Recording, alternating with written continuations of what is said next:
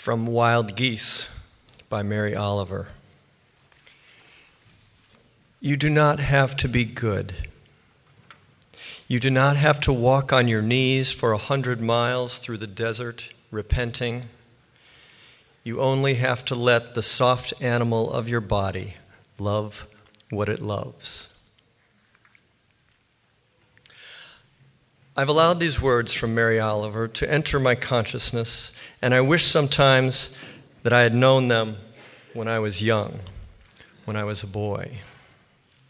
You do not have to be good. Your job is to be yourself and to love what you love.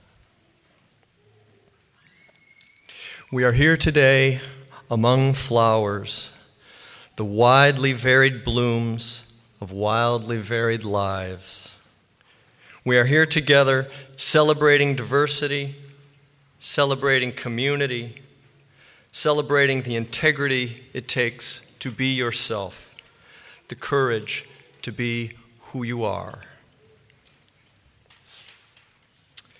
When I was a boy, we moved here from another city, and I went to a new school, and nobody knew who I was, and I remember wondering, how do I do this? What part of me do I show to all these new people?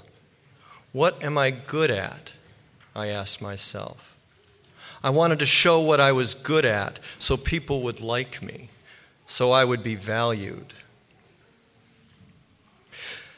The truth is, I didn't really bloom until much later.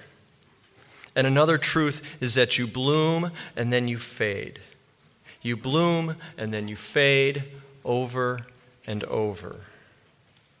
And if you're lucky, you'll be like these flowers who bloom and become themselves without worry and doubt. The tiny purple cactus flowers don't compare themselves to the big orange lilies, and the deep red roses are neither proud nor ashamed of their thorns.